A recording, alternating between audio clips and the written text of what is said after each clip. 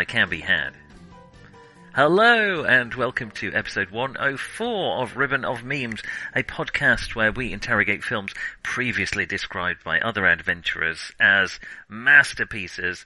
I am Nick, the initially coy but eventually strong heroine of the podcast, and I am joined as ever by Roger. I guess I'm a hard-bitten pilot and or bird wrangler. Is he an order? We'll come on to that. We are watching We're stretching the definition serials. a bit because nobody ever called either of these films masterpieces. Maybe one of them, maybe. I don't think they'd be right. But maybe I think one they of were them. mostly called second-rate Indiana Jones rip-offs. Well, we are basically watching Raiders knockoffs, if we're being uncharitable, or pulp I'm adventures. going to argue with you on that, but yeah.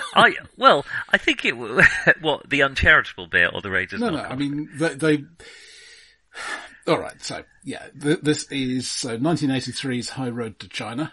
Yes. And 1984's Romancing the Stone. Well, I would say they were both called Raiders knockoffs in their time. I don't think they are, and in both cases, the root story existed before Raiders came out. Indeed, before Raiders was made. I agree. I do that think... said, I do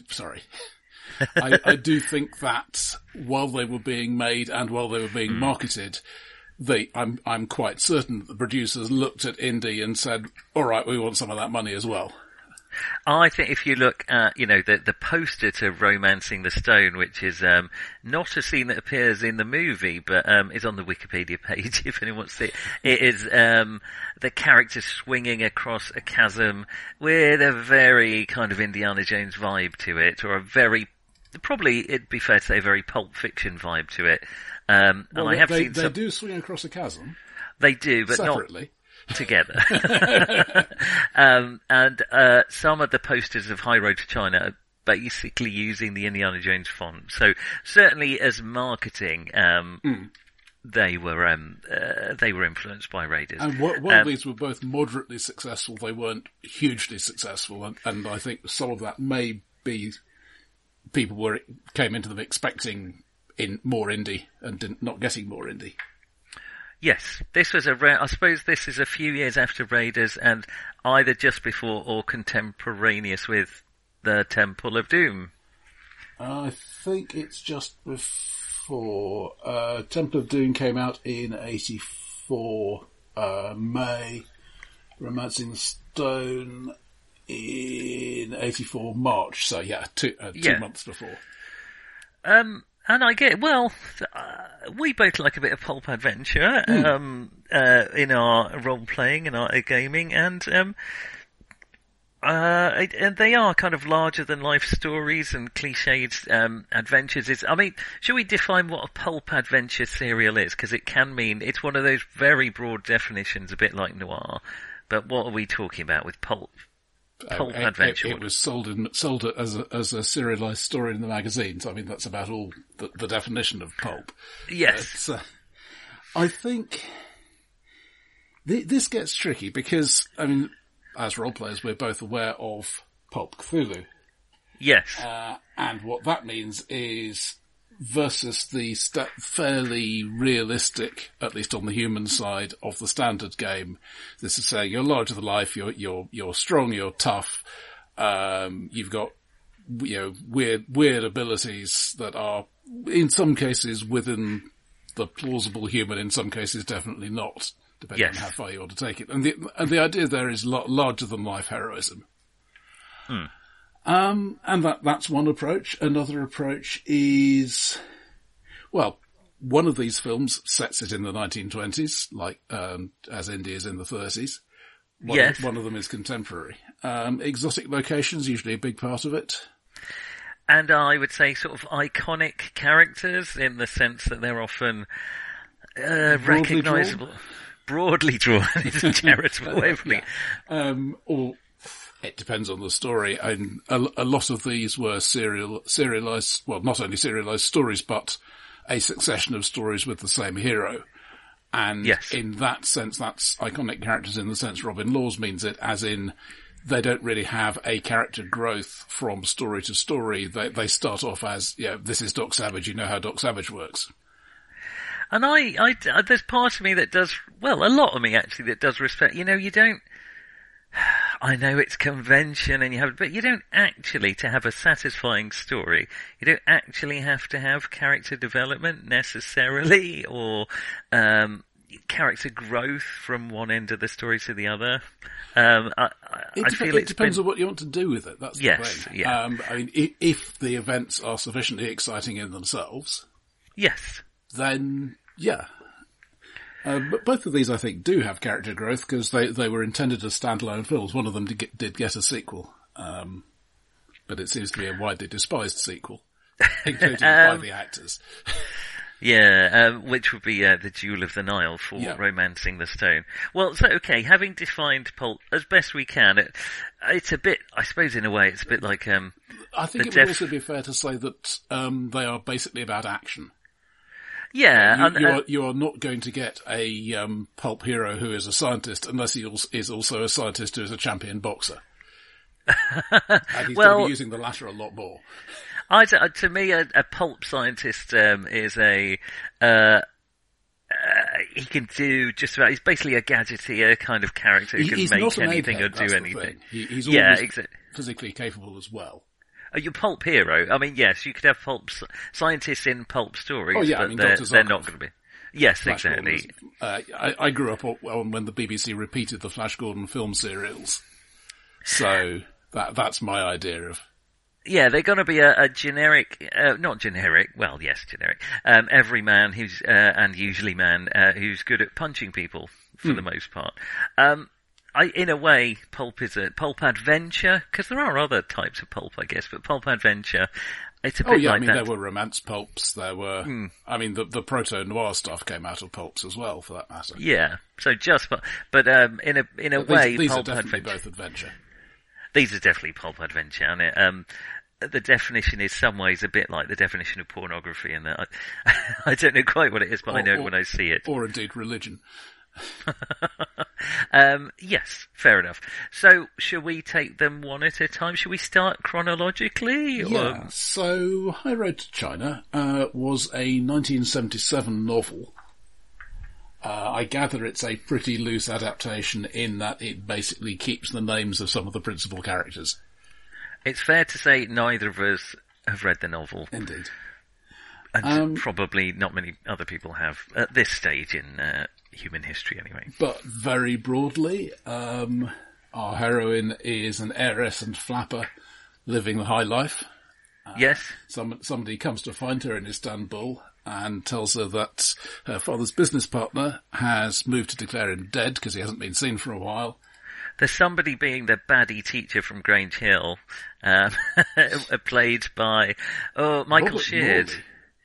Robert Morley's in this. He looked very old, actually. But the baddie teacher was is it Mr. Bronson in Grange Hill? Anyway, he's the guy who plays the valet. I saw about half of one episode of Grange Hill. It really didn't work for me. So I remember it. Give him my 1980s kid card at this point. Yeah, in fact, there were a lot of characters cropped up in this that I recognised. But anyway, there are shenanigans, and if her father doesn't present himself and prove he's alive... To an English law court. Yeah. Which, to be fair, does include Hong Kong. So yeah. Within 12 days, then our poor millionaire heiress is not going to be a millionaire heiress anymore. This is Eve Tozer. I like the fact that it's... The chap who comes to tell her this, Charlie, is it? Yes. Yeah, that's the Michael Sheard character. Yes. He specifically says, well, you could just sell your jewellery and have enough money to live on for the rest of your life. Yeah. And she's like, without my jewellery, it's not worth living. Well, no. To be fair, she says, at the rate I spend money, I'd be broke in a year anyway. But yeah, I mean, it's interesting because in one sense it removes some of the tension, she is not going to be out on the street if this doesn't work. On the other hand, it's still clearly important to her. Yes, though there doesn't seem to be, at least at first, she's portrayed as a very vapid. She's not interested in her dad so much as the money. And I felt they like haven't been speaking for several years, presumably by mutual agreement. But yes, yeah, I felt like that was a bit. To me, as soon as that came up, I was like, "Oh, there's the character development for her." It just felt like, "Oh, yeah, she's going to come to care about her dad by the end of the film." I think she does anyway. To be fair, she just doesn't make a big fuss about it. I thought she was a really good actor, actually. Bess Armstrong. I have not seen Bess Armstrong before, and I'm really impressed with her here. She didn't actually do that many things, so she's still getting a bit of work now. But she's in her 60s. But I thought she really worked. She's a similar kind of character to, well, not a similar character, but she's a bit like Marion. She's introduced as very confident, quite dominant. She actually does most of the impressive flying feats, at least in the early part of the film. She has a splendid chin, a determined chin. Yes, yeah, it's I was really impressed with her. And then our male lead, and both these films basically are the tale of a man and a woman resisting their urges. We have Tom Selleck, who tested for Raiders of the Lost Ark. In fact, was offered Indiana Jones. Yeah, so he just signed on to be the star of Magnum P.I. And that there was a clause in the contract, or the timing or something didn't work, so he had to turn down Indy. And then the filming of Magnum was delayed for 6 months, but they wouldn't let him out of the contract. That's right. That's a bit devastating, isn't it? It almost feels like this is a consolation prize for him. Well, he did say in later years, all his friends were saying, claim you've broken your leg and you can't be on ready to go on Magnum and then do Indy while it's healing. Well, yes. And he said, no, well, basically, no, I gave my promise. Well, that's fair. I mean, he's done all right for himself, Tom Selleck. This was his first significant film role. From my memory, the main other thing I've seen him in is Runaway from the next year. So, I'm surprised. Cyberpunk? Kind of cyberpunk. It is, yeah. It's a bit naff, but also kind of fun. But that's for another time. I'm surprised actually that Indiana Jones wasn't offered to George Raft for him to turn down. But I think he may have been dead by that point. Okay, all right, that'll be probably right. Wouldn't stop George Lucas, but anyway. So this is one of the reasons I wanted to look at this, because this is the closest I think we would ever get to seeing the way Tom Selleck might have played Indy. I believe there is a screen test of him in The Hat, but I agree. He's very much so he's Patrick O'Malley, a washed up, drunk pilot, offering flying lessons to all and sundry are they in Istanbul at the beginning? Yeah. I mean, it doesn't make any particular difference, but yes, in theory, they're in Istanbul. In theory, yes. We don't see much to make us. That was, I feel like, other directors, we haven't mentioned the director actually, High Road to China, is Brian G. Hutton, who I haven't heard of before or since. This was actually his last film. He was mostly active a couple of decades earlier. He did a lot of stuff in the 50s and early 60s. Okay. And indeed, Where Eagles Dare in 68. But he basically retired in 73. I do like Where Eagles Dare, I have to say. It's terrible. I'm almost afraid to watch it now, but... he retired from making films in the 80s, and basically did real estate stuff. But then, Elliot Kastner needed a director to replace Polanski on The First Deadly Sin with Frank Sinatra. So, hey Brian, come and give me a hand on this. He stepped in. And then he did High Road to China as well. So this was in fact his last film, but he did live, another 20 plus years. Oh, so he was actually a very experienced director. This is his, let's see, 9th film as director. It may have been the copy that I was watching, but it was very low. The opening of the film just looked a bit very, I don't know, it just felt a bit cheaper than some of the other films we've been watching. And as you say, it's in Istanbul, but you wouldn't know it. Other directors would have spent a bit of time on the Hagia Sophia or the Topkapi, just shown you something of the sights of Istanbul. Now you could argue that's overdone in films like The Man Who Would Be King, where we get an entire little filmette of the earlier bits, or Casablanca, but there wasn't really any sense of place. And I feel like that slight flatness at the beginning of the film did give you an indication of how the rest of the film was going to go, except for... It had a slight air of made-for-TV about it. I mean, what do we get? I think that's what I'm trying to say. Some sketches of Egyptian stuff, which has no relevance to the film at all. Absolutely no bearing on it. And then we go straight into, we are outside the hotel in Istanbul, street scene. We've got about, 30, 40 extras? Yeah. It could be a hotel anyway, If you told me really. this was a made-for-TV, I might have believed you, at least at this point. We'll come on to where it does excel cinematographically, I guess, but it isn't there. But it's interesting because, we get Shane the messenger, who is clearly, his job is to deliver the message, but it's interesting because pretty much the first thing we see him do is somebody tries to assassinate him in his hotel room, and he kills the other guy first. He's no stranger to a bit of violence. He's knocked about a bit. That endeared me to the film quite a lot, because it was very much set up like this kind of bookish accountant character is going to get murdered in his hotel room. Mm-hmm. But no, he just flat out kills the guy sent to get him. I was quite impressed with that, actually. It endeared me to the film quite a lot. Then we have Eve doing the original Charleston. Yes, very well done. And established as a flapper. And then we have Tom Selleck establishing as Patrick O'Malley as a washed-out drunk. He's very, very tired. Yeah, very emotional. And then we rapidly move on to... This film very much subscribes to the if the action runs out a bit, a guy comes through a door with a gun. Whenever they're not sure what to do, someone flies at them with a machine gun or drives towards them, shooting at them, so they have to take off in a hurry. She offers him a ton of money. They take a couple of gorgeous biplanes. They are very nice planes, and head off. We will have a Rogers Aviation corner, but I thought we might. And so they're off on an adventure to find her dad before her money runs out. They have a vague idea of where he is, but only quite a vague one. Yes, somewhere off to the east. So O'Malley very rapidly sobers up and basically never has a drink problem again for the entire rest of the film. Yeah, he takes a drink occasionally, but I don't think Well, but not in a way an alcoholic takes drink occasionally. Mm. Yeah, I don't entirely love that. But,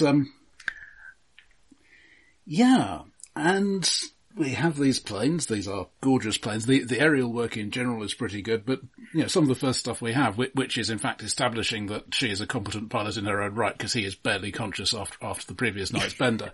Yes. A thing they do a couple of times is hammerhead, which is basically a stall turn. You go straight up, kick over the rudder while you still have enough upward speed to get some control authority. The aircraft pivots so that it's now facing down, and then you essentially fly back the way you came. Oh, I thought that was called an Immelman. No, with the Immelman you make a half loop and then roll out at the top. Okay, all right. In this you deliberately stall and then come back down again. Okay. Which is actually quite challenging, because if you leave the rudder authority too late, then you can end up actually stalling and just going into a tail slide, which many aircraft really should not do, because it's a complete pain to recover from, if it's possible at all. So she's clearly quite a skilled pilot. And this is, I was going to say where the film excels. The aerial work is gorgeous, and it really does give you a sense of place and period. And it's just lovely. There are some lovely aerial shots in this film. Yeah, and the rest of it is less great. I enjoyed it. I have to say, I think I said to you off air that if I'd discovered this film as a kid on the TV years ago, I probably would have absolutely adored it. They land in Afghanistan to discover an Afghan warlord, played inevitably, I feel, by Brian Blessed. I should explain that contractually we are obliged to call him Brian Blessed. Doing a fight again. Brian Blessed is an actor who he's never got to turn up and give you 10%. Is he? If he phones it in, it's still louder than anyone else. If he's unconscious, he'll be about 120. That's right. I mean, he's not even a little bit Waziri, but he's not the only bit of blackface in this film. So he is basically blacked up, or at least tanned up as an Afghan warlord, and it is a very broad brush. I have my problems with Indiana Jones and the Temple of Doom, with its basically racism towards Indians. This does feel like a very similar degree of subtlety in the portrayal. It has, really. Everyone's got their national characteristics. He is sexist, and he is greedy, and he is sexist. The first Chinese man they meet is a wise old man who offers them aphorisms. He at least is Robert Lee, who was, at least a bit actually Chinese. Well, yes, that's true. He was actually a Chinese gentleman. Born in Tianjin, and he got a BA in history from Trinity, Cambridge. Okay, well, that doesn't come across in the performance, I must say. There's what I would call comedy misogyny in the Well, to some, I mean, I can see what they're trying to do, which is that in order to get the respect of Brian Blessed. Yes. Our man Patrick has to display that he has control of his woman. Yes. And hasn't had the chance to arrange this in advance with Eve. Yeah, I just feel like her response is more of a comic tick, like, oh, that hurt, rather than you utter shit, or, something like that, which I feel like her character would probably be stronger about. But anyway, it doesn't matter. I've been punched in the face by better men than you, etc. Yeah, exactly. Yeah, it would have been nice to have a better reaction. And then it's kind of a picaresque story as they go across, and Robert Morley does indeed crop up as the villain of the piece. My goodness, he's overplaying it. He never really. I mean, he is basically there to be. Okay, let's send some more guys with guns at them. Yeah, he's in, 3 or 4 scenes? This was probably shot in one day with the second unit. Yeah, he doesn't look at his best. And, I mean, I was thinking this must be his last film, but he carried on working for like 6 or 7 years after this, I think. But it's, it almost made me a little sad to see him, because he's wasted, not in that way. I suspect this may have been a matter of, oh boy, we got Robert Morley, but we can only afford one filming day and we can't actually get him to leave the UK to join the rest of the cast. So we'll and there's some pretty weak comedy going on in his scenes. It doesn't really pan out. He's browbeating his valet / factotum / whatever, but nothing ever comes of it. Yeah, and he never gets his comeuppance, and nothing really. Well, it's explained how he will get his comeuppance, but we don't see it. Yeah, we're told, not shown, what happens. Then we meet Wilfred. Is it Wilfred Brimble? Well, eventually, Wilfred Brimley. Wilfred Brimley, who is a Ribbon of Memes alumnus, because he is in The Thing as Blair. And I recognised him immediately. I am quite good with faces, so despite his head and his beard, he is quite recognisable. And it turns out what he's gone off to do is be the Great White Saviour. Yeah, you could argue. He's found this village at the top of a hill, and they get raided by the bandits at the bottom of the hill, and he's helping them out by setting up a rifle factory. I read this as he gets his jollies from war, but he can't do that obviously in civilised Western countries, because that's not okay. So he goes to some, according to the film, some kind of backwater where life is cheaper. and then he can enjoy himself there as a hero, which seemed pretty unethical behaviour to me. I think there are kinder ways of putting it, but I wouldn't say you're factually wrong there. But as you say, White Saver is a good way of putting it. He is obviously the wizard who brings all the good stuff. Gunpowder, whiskey, syphilis, Exactly. Smallpox, probably. So in the meantime, throughout, we've lost our engineer. Again, a nicely played, Struts, he was called, which is a terrible name, a terrible nickname for an engineer. But Jack Weston, I'm not familiar with the actor, but I liked the camaraderie between Tom Selleck and Jack Weston. During this whole... This is one of his later roles. Oh boy, his last two films were Ishtar and Short Circuit 2. Oh, goodness. But, I mean, he was in the original Thomas Crown Affair in a relatively minor role. A few things.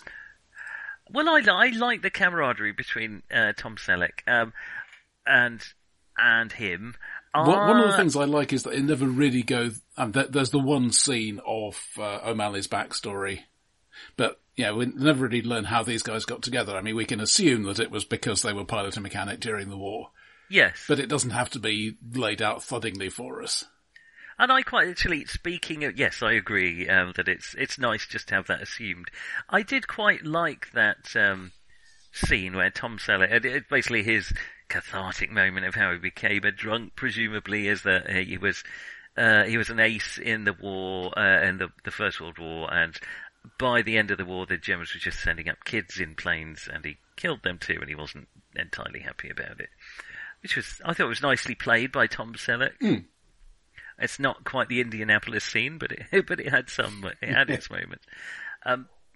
How do you feel about, because a lot of this film I feel rests on the chemistry between Bess and Eve and Patrick, or O'Malley as he's called throughout. Well, here is this thing. I mean, it was a standard thing in films at the time and indeed before and since, but it's not a thing I love, which is they fight, and then suddenly they kiss. And it's almost literally played exactly like that here. And you can make that work, but it needs a bit of subtlety, a bit of, show that, I'm insulting you because I care and I think you might have been killed, for example. And that really doesn't come through for me here. No, here it comes across as generally don't like or particularly respect each other very much. Until suddenly they do. And the love theme swells on the soundtrack. The chemistry there is not very convincing, which is a shame because I think they're both good actors. O'Malley is surprisingly not very punchy in that he doesn't do a lot of punching or physical stuff. Pretty much everybody here has guns. Yeah, so. Exactly. So he wouldn't last very long if he did. He does carry around the machine gun from the top of the... at one point, I thought he was going to turn around while running and fire off the machine gun from the top of the plane, which seemed a bit unusual. But he does at least stop in a ditch and steady it on the ground. So I was okay Lewis Gunn with the Pan magazine. Yes, I thought that. There's another element to that, to the chemistry though. There's a lot of him talking about her as if she were a child, or just treating her as that. And yes. He calls her Squirt. Is it Squirt? Yeah, and I do find it hard to cross over from that into romantic, but that may be me. I agree. I felt there was a creepy element to it. I felt watching it, she looked very, very much younger than him, and I found that a bit creepy. She's not actually that much younger. When I checked it, she's like 9 years younger, but I found it a little. He seems middle-aged, and she seems like a young woman. And it just seemed a bit creepy to me. I mean, to some extent it would make sense because, he has been in the war and had his self-image as a heroic pilot completely destroyed and so on. I mean, it makes sense. It just doesn't quite work on screen for me. No, the indefinable chemistry just isn't quite there, which is a shame because I think that really would have elevated the film. Because there's lots going on to like about it. It is exciting and fun, and it doesn't dwell in locations too long. And before you get to ask any questions, they're off to somewhere else, and they're getting shot at again or being held at gunpoint again. And I've got to give it credit. The final flying sequence that is Eve doing the flying, while O'Malley's standing around trying to sort out other things. I was surprised that basically she gets to do the big strafing the bad guys. Yeah, he gets a bit of action later when he sort of goes to rescue her, but yeah, she actually wins the battle for her dad. Destroys, though, it's terrible to see the planes get destroyed. But overall, and then the kind of film just sort of stops at that point. It turns out she didn't need to find her dad after all. She was always going to be okay for some. She's got all the patents to all his inventions, so even though the baddie will have the company, she'll be all right because she'll still make all the money. So it turns out she didn't need to meet him. Turns out she loves him after all, and she'd forgotten how wonderful he was, which conveniently until he crops up on screen again. I'm just remembering. I think we talked briefly about what would have happened if Indy hadn't shown up at all in Raiders of the Lost Ark. And yes. in this case, let us say that initial assassination had happened. A few weeks later, there is a letter to her at the club in Istanbul saying, "Terribly sorry your father's been declared dead, but you're now even wealthier than you were." Yes, exactly. Here is a bottle of gin with compliments of the management. Maybe they're emulating Raiders even better than we thought. I didn't hate this film. I thought when it opened, I was a bit dubious.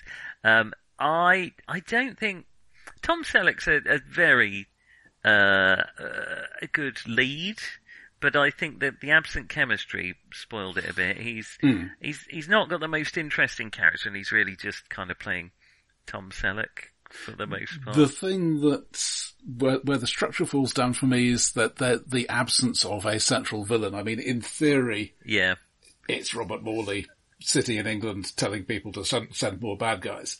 But, yeah. There is the warlord, and then there is the other guy, and then there is the other warlord. Yeah, exactly. Yeah, I agree.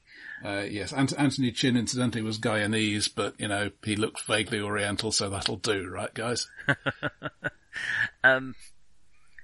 He's also in Raiders, incidentally. There were a few of the characters I noticed from the Shanghai scene in Temple of Doom cropped up here as well. Presumably because you have a very limited pool of Asian actors in when you're not blacking up your white actors, then you have a very limited pool of Asian actors. There is a thing that I don't know whether this was deliberate, and if it was, it's showing a bit more subtlety than frankly I want to give the script credit for. But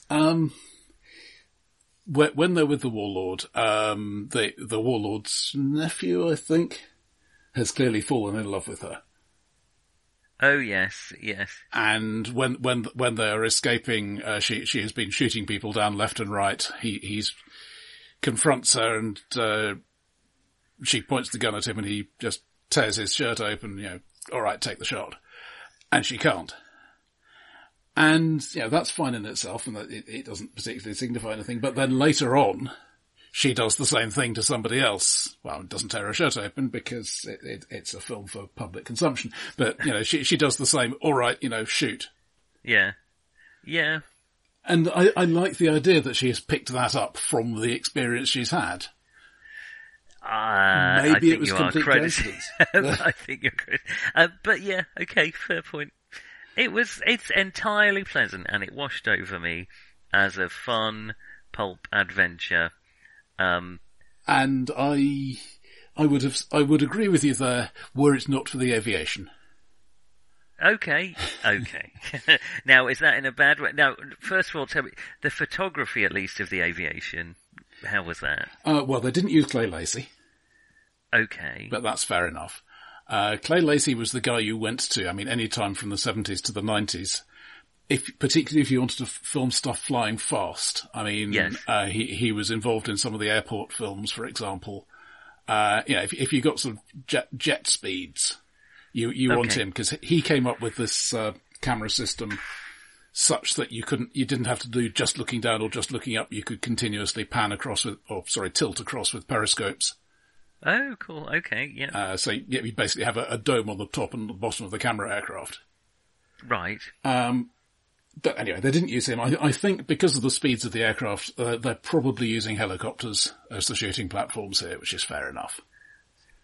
But the flying is gorgeous. The aircraft is gorgeous.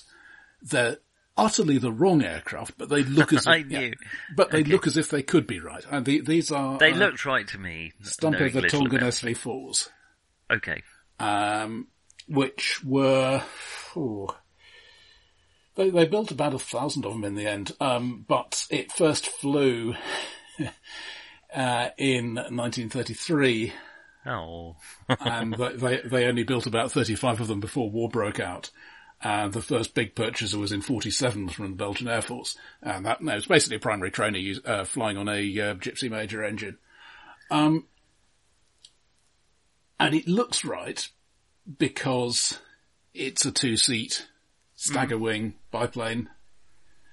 And they basically have to be roughly that shape in order to work. It's got the fixed gear, it's got the engine cowling at the front, it's got the slightly offset wings and so on. In the book, I gather they're Bristol F2Bs, which are the Bristol Fighter, which is obviously much more plausibly the sort of aircraft you would find in the back end of Beyond in the 1920s, because it was one of the big fighters of the First World War, and after the war they were sold off. As we talked a while back when we were dealing with The Whisper in Darkness about the Curtiss Jenny, it's pretty much the equivalent of that in the UK and the Empire.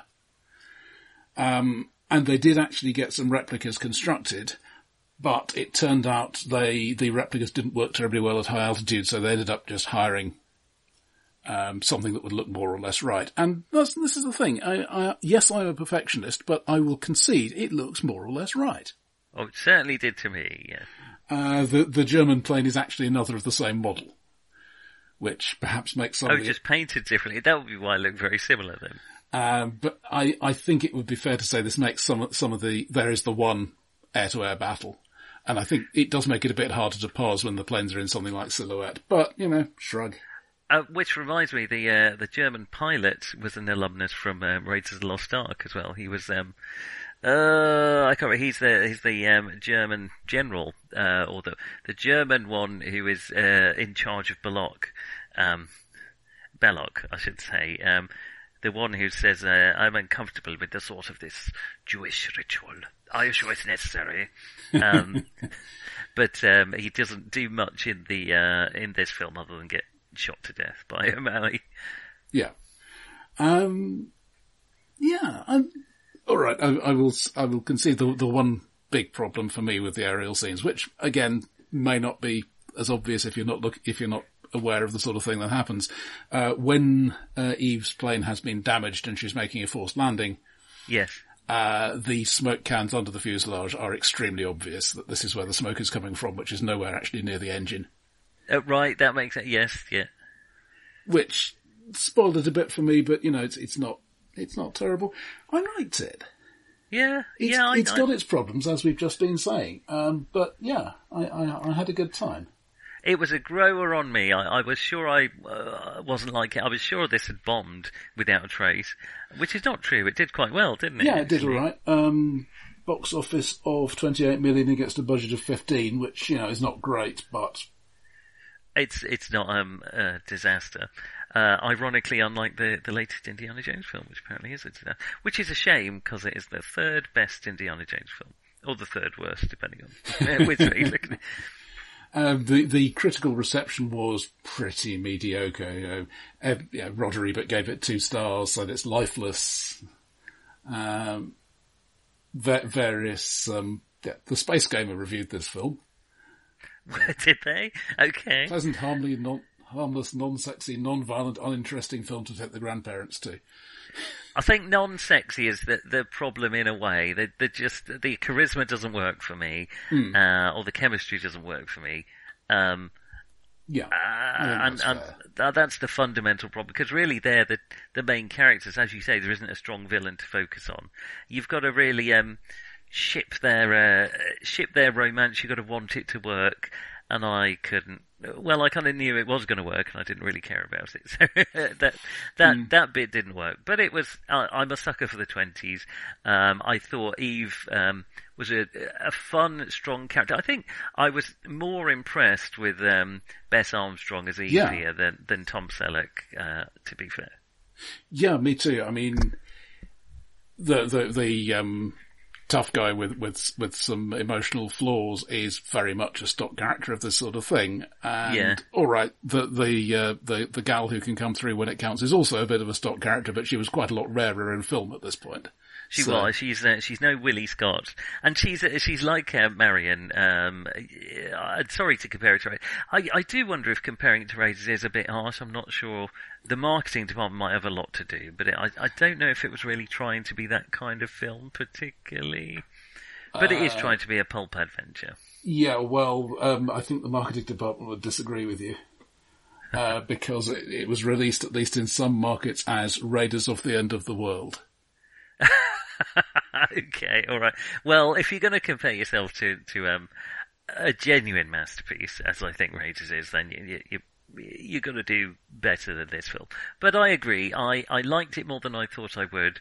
I don't think it's a masterpiece, but it has a lot to like about it. I would certainly recommend watching it if you're interested in this sort of film. And particularly if you're an aviation fan of the period. Oh yeah, the reminded me a bit of Piece of Cake actually, which also has some wonderful aviation in it, but that's more 30s and 40s. Okay, well, shall we technically this is mostly a 40s aviation film. It's set in the 1920s. Shall we move on? Yeah. So before we go on to our other film, I'd just like to mention in passing, as we're recording this, the SAG-AFTRA and WGA strikes are continuing. Yes. We are, in fact, technically not strike-breaking, because film criticism is one of the exempt activities. Thank goodness. Making sequels or things based on stuff that was made under the SAG or WGA rules, which is basically anything from Hollywood since about the 1930s, does count as strike-breaking in effect. Not that either of us is likely to be seeking a career in film anytime soon, but yes, this is film criticism. We do support the strikes. We are, absolutely we do. It's I think it's well, I know there's many reasons for it, but the streaming model has problems when it comes to paying actors residuals and writers residuals. Anyway, moving on. Yeah, on to the next year. Yes, Romancing the Stone, which I always thought was a bad name for a film, but I suppose now I come to think of it, Raiders of the Lost Ark, when you break it down, isn't necessarily the best name for a film either. Yeah, and this is another one that I think even more, as you say, the marketing made it look like we're ripping off Raiders. The screenplay was actually written in 1979. Okay. By Dan Thomas. Bit of a sad story there. Waitress in Malibu, and like basically every service personnel in California was working on a film career as well. And Michael Douglas came into the restaurant where she was working, and she managed to get the script into his hands. And he liked it and basically took it up. And then she worked This on... isn't going to go well, is it? That doesn't sound like a sad story. Well, she worked on a couple of other things, including the first draft for Indiana Jones 3, which wasn't used. It was more of a haunted house sort of story. Oh, I've heard of that, yes. But she died in a car crash in October 85. Oh, so not long after Romancing the Stone came out. Yeah, and this is the only one of her scripts that ever actually got filmed. That is really sad. That is a huge shame. 'Cause it's, well, I remember this. I mean, I saw this at the time, not in the cinema, but I certainly saw it on VHS and on TV. It then became a staple at Christmas alongside various other films. And I certainly went into it probably influenced by marketing that this was going to be a bit like Raiders. And it was a bit like Raiders. A bit. A bit. I remember it being a big, sort of world-spanning adventure. I may have been conflating the sequel with it a bit, but I was a little surprised coming back to it. It's actually quite a small scale. It's more or less entirely set in Colombia. There's some bookends in New York. Yes. So, yeah, so we have a successful romance writer Kathleen Turner, who we haven't discussed before. Yeah, and the makeup department had the job of making Kathleen Turner look frumpy, which is essentially futile, but they gave it a go. She does do a very good job of someone who is clearly absolutely gorgeous looking frumpy. It's very noticeable to me just how the volume of her hair increases as the film goes on. That's true. Yeah, I think they have to literally tie it back and pin it down in the early scenes. But anyway, so let's see. She's handed a letter from her sister, whom she hasn't seen very much. The sister's husband has recently been murdered. The letter is actually from the dead husband. That's right. Yes. Somebody ransacks her flat while she's out. Her sister then calls her and says, essentially, tries not to say, but makes it clear that something bad is going on. But she has been kidnapped, and you need to come to Cartagena. Bring the letter, and that's my ransom. Yes. So she does, and then it becomes clear that there are at least two factions of bad guys here. I will come back to this. Okay. But the other faction of bad guys diverts her onto the wrong bus, and shenanigans happen, basically. Yes, the bus crashes, and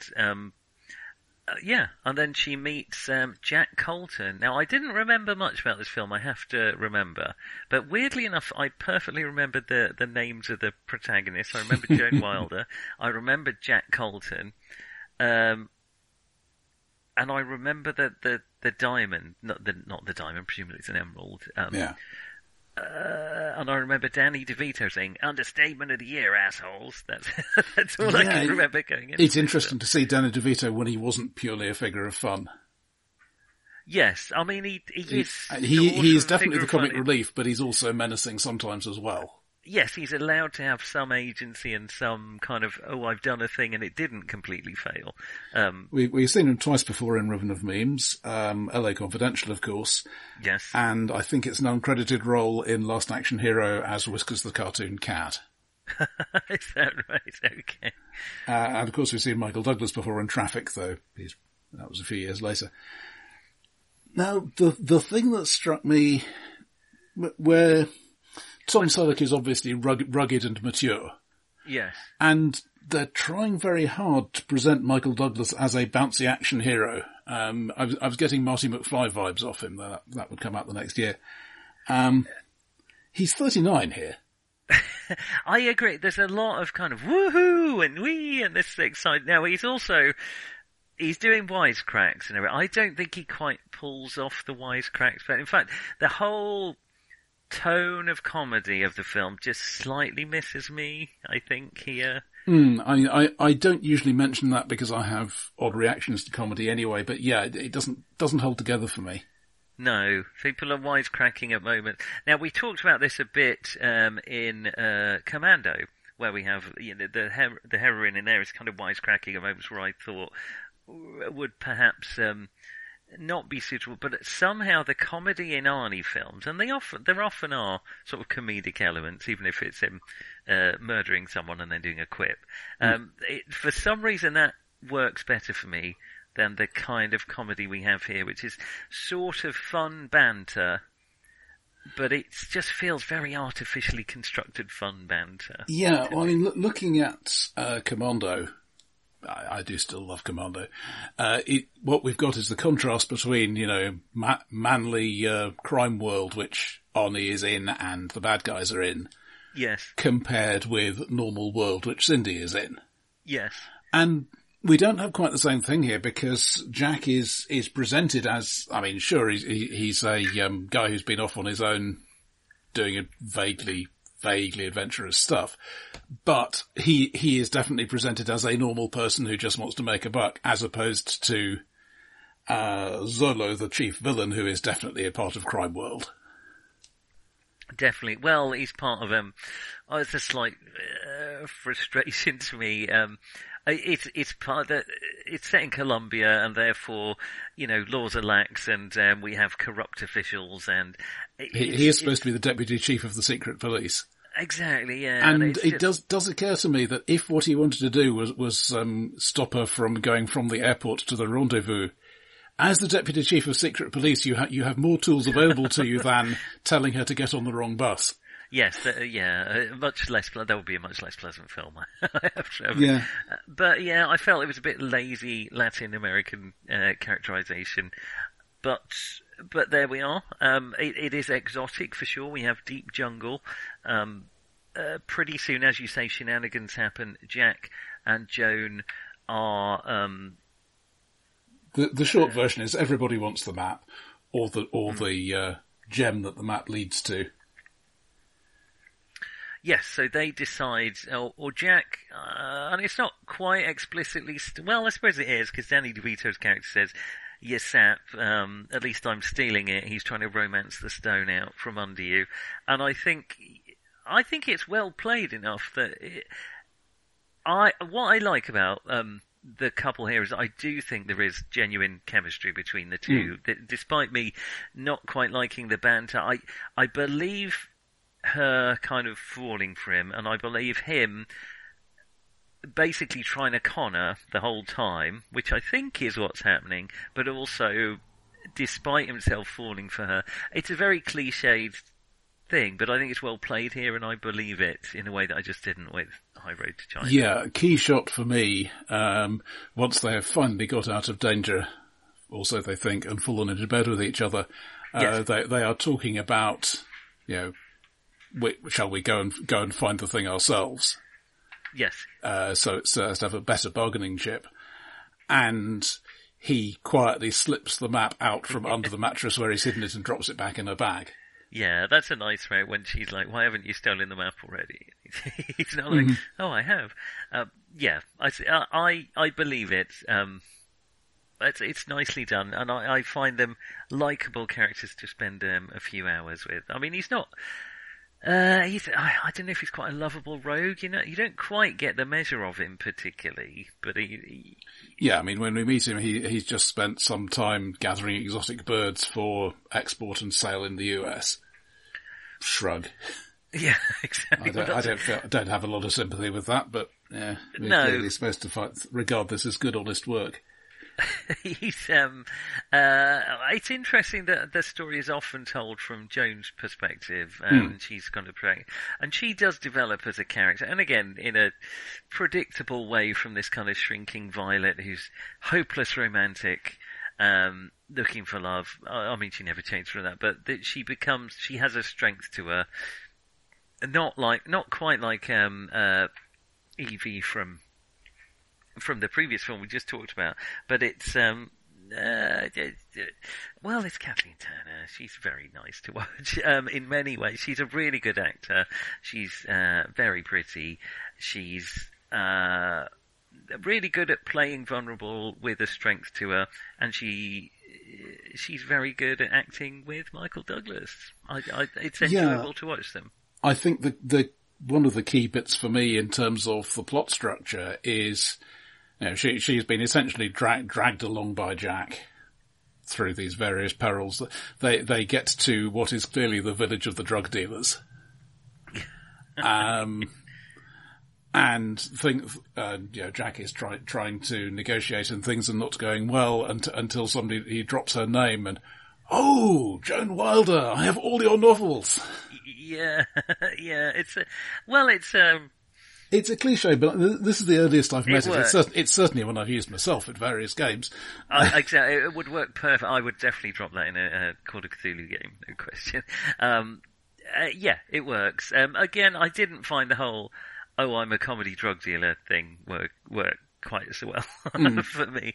But again, it moves out on a fair old lick, and while you're thinking, "Oh, that doesn't work," then they move on to another thing. I like that. Well, you were going to talk more about them being two different, but we have the kidnappers, Danny DeVito and his cousin Ira, and then we have Zola, the corrupt chief of police. I kind of like the Danny DeVito sort of a wild card in this. You're not quite sure which way it's going to pan out. Yeah, well, he doesn't know at any given moment. He's obviously going to throw in with which. I think we established up front that he is prepared to do a bit of antiquities smuggling, but he's not really on board with this whole kidnapping and threatening bit, and he certainly doesn't want to get involved in murdering anybody. Yes, yeah, he's a baddie, but not too bad a baddie. Unlike Zola, who's established pretty early on to be a real baddie because he stabs a random guy in New York. Yeah, I did get a certain feel of the unkillable supervillain about him, particularly in the final fight. Not only does he get smashed backwards, and now he's on fire, and he still comes back and keeps fighting. This is after having his hand bitten off by a crocodile. Oh, well, walk it off.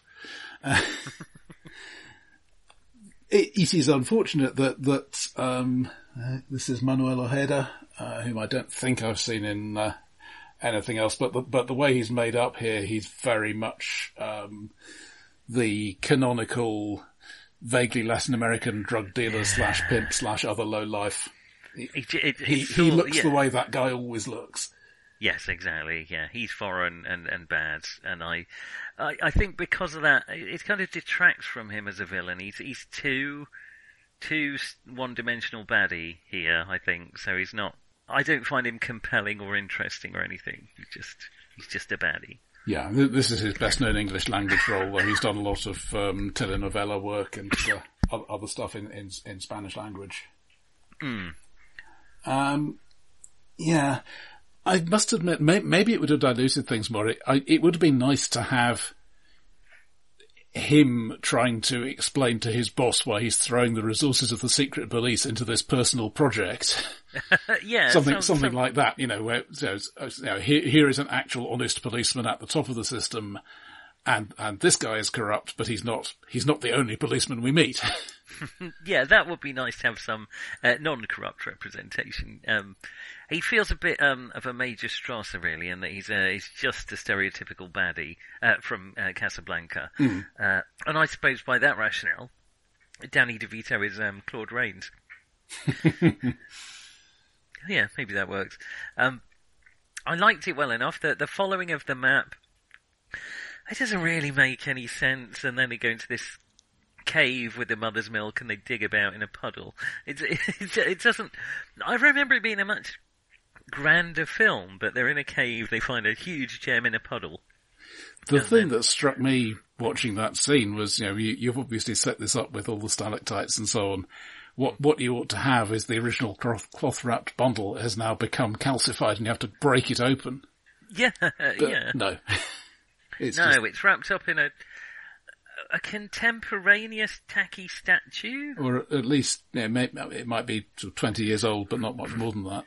Yeah, so I don't understand it doesn't make any sense to me. So why is it an old map rather than, yeah. Yes, exactly. And then, of course, Joan uses her novelist !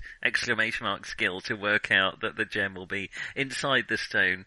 In fact, in many ways, the whole plot is nonsensical, but I can't really, Raiders of the Lost Ark doesn't make a lot of sense either, and there's certainly a lot of plot holes to it.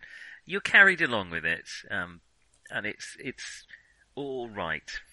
It's all right. And then we have go back and listen to episode 15 for more of us talking about Raiders of the Lost Ark.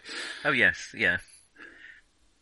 And how do you feel about it? So this is Robert Zemeckis, who we have, who is also a Ribbon and Memes alumnus, because he followed this film up with Back to the Future. Well, yeah, this was a film that everybody expected to be a complete flop.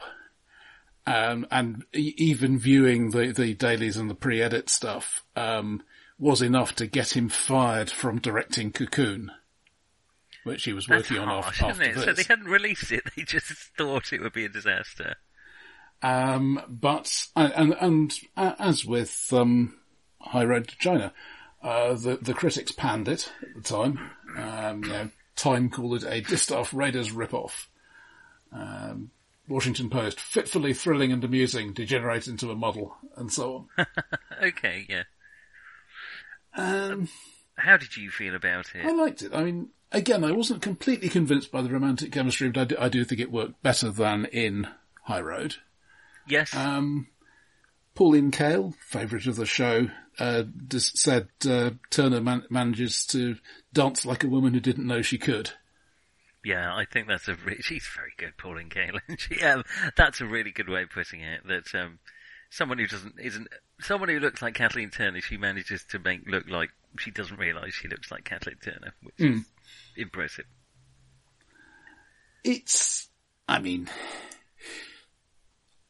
I think it is unfair, as with the other, to call it a Raiders rip-off.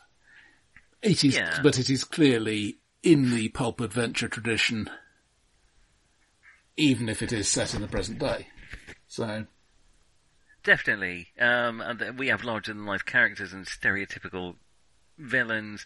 I liked it. I would have been happy to see a sequel if that sequel was not the sequel that we got, which I remember very little about as well, other than it's set in the Middle East, I think, or Cairo. Or yeah, and they did not ask Diana Thomas back to write it, even though she was alive when they were talking about making it, because she would have been too expensive. There are stories from Douglas and Turner sitting on the floor of their hotel rooms with various script drafts, tossing pages back and forth to try to make a script that would work, that they could bear to play. I gather Kathleen Turner very nearly didn't come back because she hated the sequel so much, but both of them were contractually tied to it, and with big penalties if they didn't. Okay. So, I don't remember it being an absolutely terrible film, actually, Jewel in the Nile, but a bit of, I suppose a similar thing to, remember the Brendan Fraser The Mummy, which seemed like, this is brilliant, they can make a better one, they can keep going with this, and then they made a series of terrible sequels, and it just killed it off. It felt like a similar thing. But I like this well enough. I probably... I don't know, actually. When I come to think of it, I'm not sure which one I enjoyed more watching it. They both had similar impacts on me. This actually has a lower budget than High Road to China. It was only 10 million. Well, it really doesn't feel like it. I guess Robert Zemeckis is good at making it feel higher budget. And it brought in 115. Oh, so it did really well. It did very much better. This feels to me... what would the term be? Smoother. Yeah. It's very much doing the obvious thing whenever there is a choice of ways to go. I mean, that's not always a bad thing, but it doesn't have particular lows, but it also doesn't have particular highs. Whereas for me, High Road has the lows and the highs. That's a fair, but contrast that, as you say, with the opening scene where Charlie just offs someone who's coming to kill him, and wrong foots you, and then we have Evie, who's probably a more interesting character than Joan Wilder. I think it's fair to say. Well, there is this feeling, I mean, because Joan is the only single woman we meet, there is this suggestion that the single life is basically wrong and unhappy and unsatisfying. And to be fair, she feels that way as well, but she's the only person. Yes. So it's like, making the only gay character in your film the villain.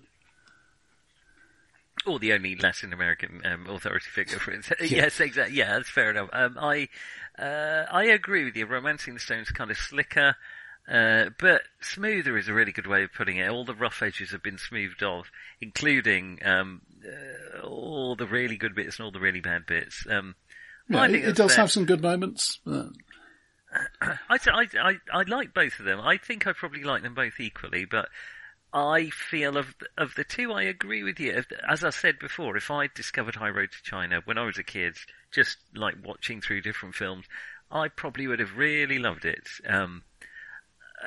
I get a certain amount of that even now, so. Yeah, I like both of them.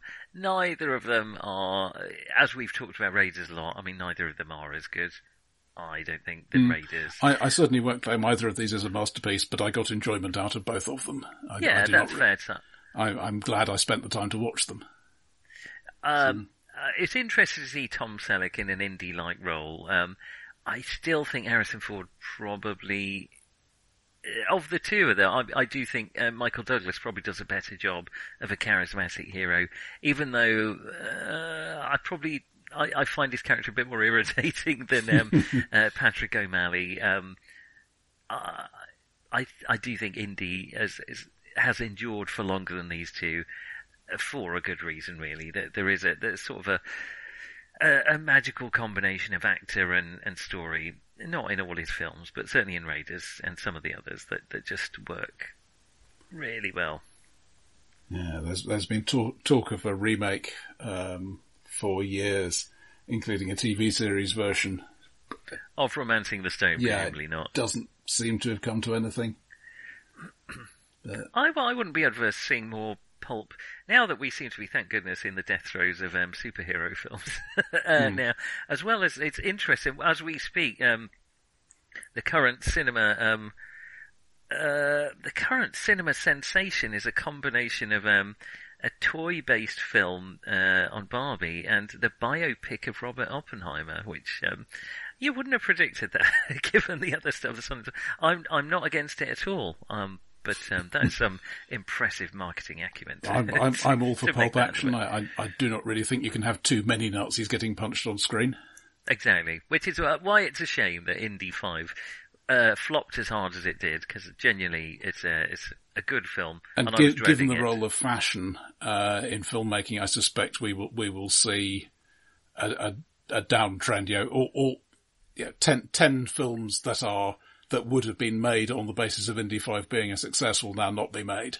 Yes, which is not necessarily a bad thing, but now we'll get a ton of more Mattel Toys films instead. And biopics of increasingly obscure scientists. I could go for one of Feynman. Oh, fine. A quick, strong recommendation to read Surely You're Joking, Mr. Feynman, which yes, is indeed. Fantastic. But, well, I think that about wraps it up for this pulp adventure. So we've reached our destination. We're bedraggled and dirty, but we'll probably kiss, but off mic. Yeah. We haven't been arguing enough. So these were definitely the two films that people seem to be talking about most when they said, the Indy clones. Yes, and I don't think either of them is. No, I agree that they're both a bit unfair on both of them. But good fun, even so. Definitely. We'll have to run an RPG along these lines at some point. I've done it before, I'll do it again.